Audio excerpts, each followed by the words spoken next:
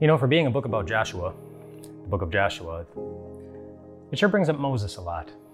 Moses is the guy that Joshua replaced, the sandals that Joshua was supposed to fill, but it brings up Moses a lot. For example, in Joshua chapter 13, Moses is brought up again as they're dividing the inheritance among all the different tribes, and it's referring to Moses because he had a big part in making that happen and leading them through the wilderness for 40 years so that they could get to the promised land and they could divide up the place, for all the different tribes, and that's good. So it makes sense. But it not only brings up Moses, but it brings up certain names for Moses that the Bible has given him before that it wants us to remember. Like in Joshua chapter 13, it refers to Moses as the servant of the Lord. And then as it goes deeper into the chapter, it reminds us that sometimes it's not so easy being a servant of the Lord.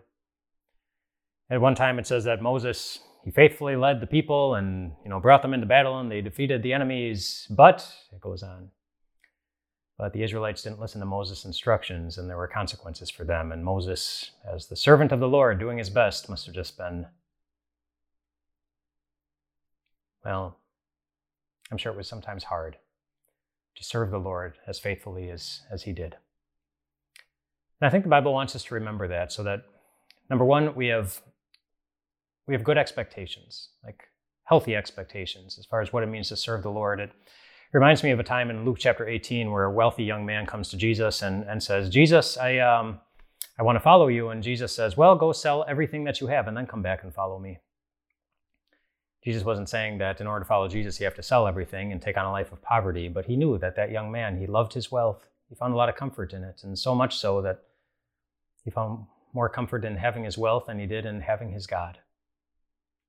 Following Jesus is an attitude of the heart, and then that's where Jesus throws out the line that says it's easier for a camel to fit through the eye of a needle than it is for a wealthy person to enter in the kingdom of heaven. And then Peter comes in and says, Jesus, we've left everything to follow you. And they had, and that was hard. And then Jesus gives a promise.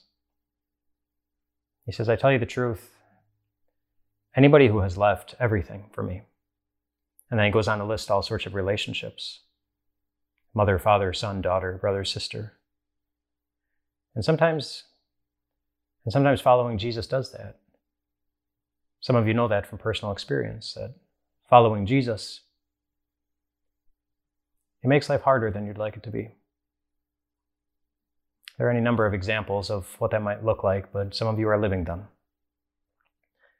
And so back to Moses, who no doubt found it hard to be a servant of the Lord. And the Bible wants us to remember that he was a servant of the Lord.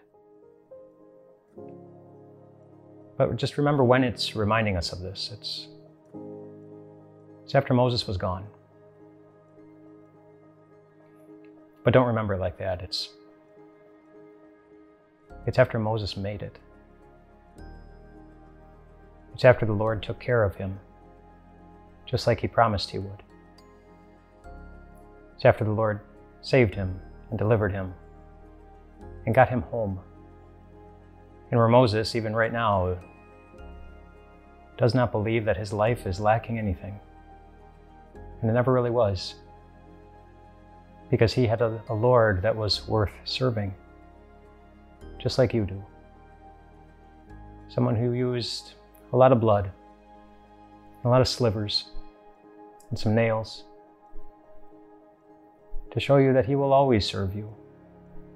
Even if our faithfulness to him is up and down, his faithfulness to us never will be. You have a Lord that will always serve you, and therefore a Lord who is always worth serving. Rest well tonight, my friends.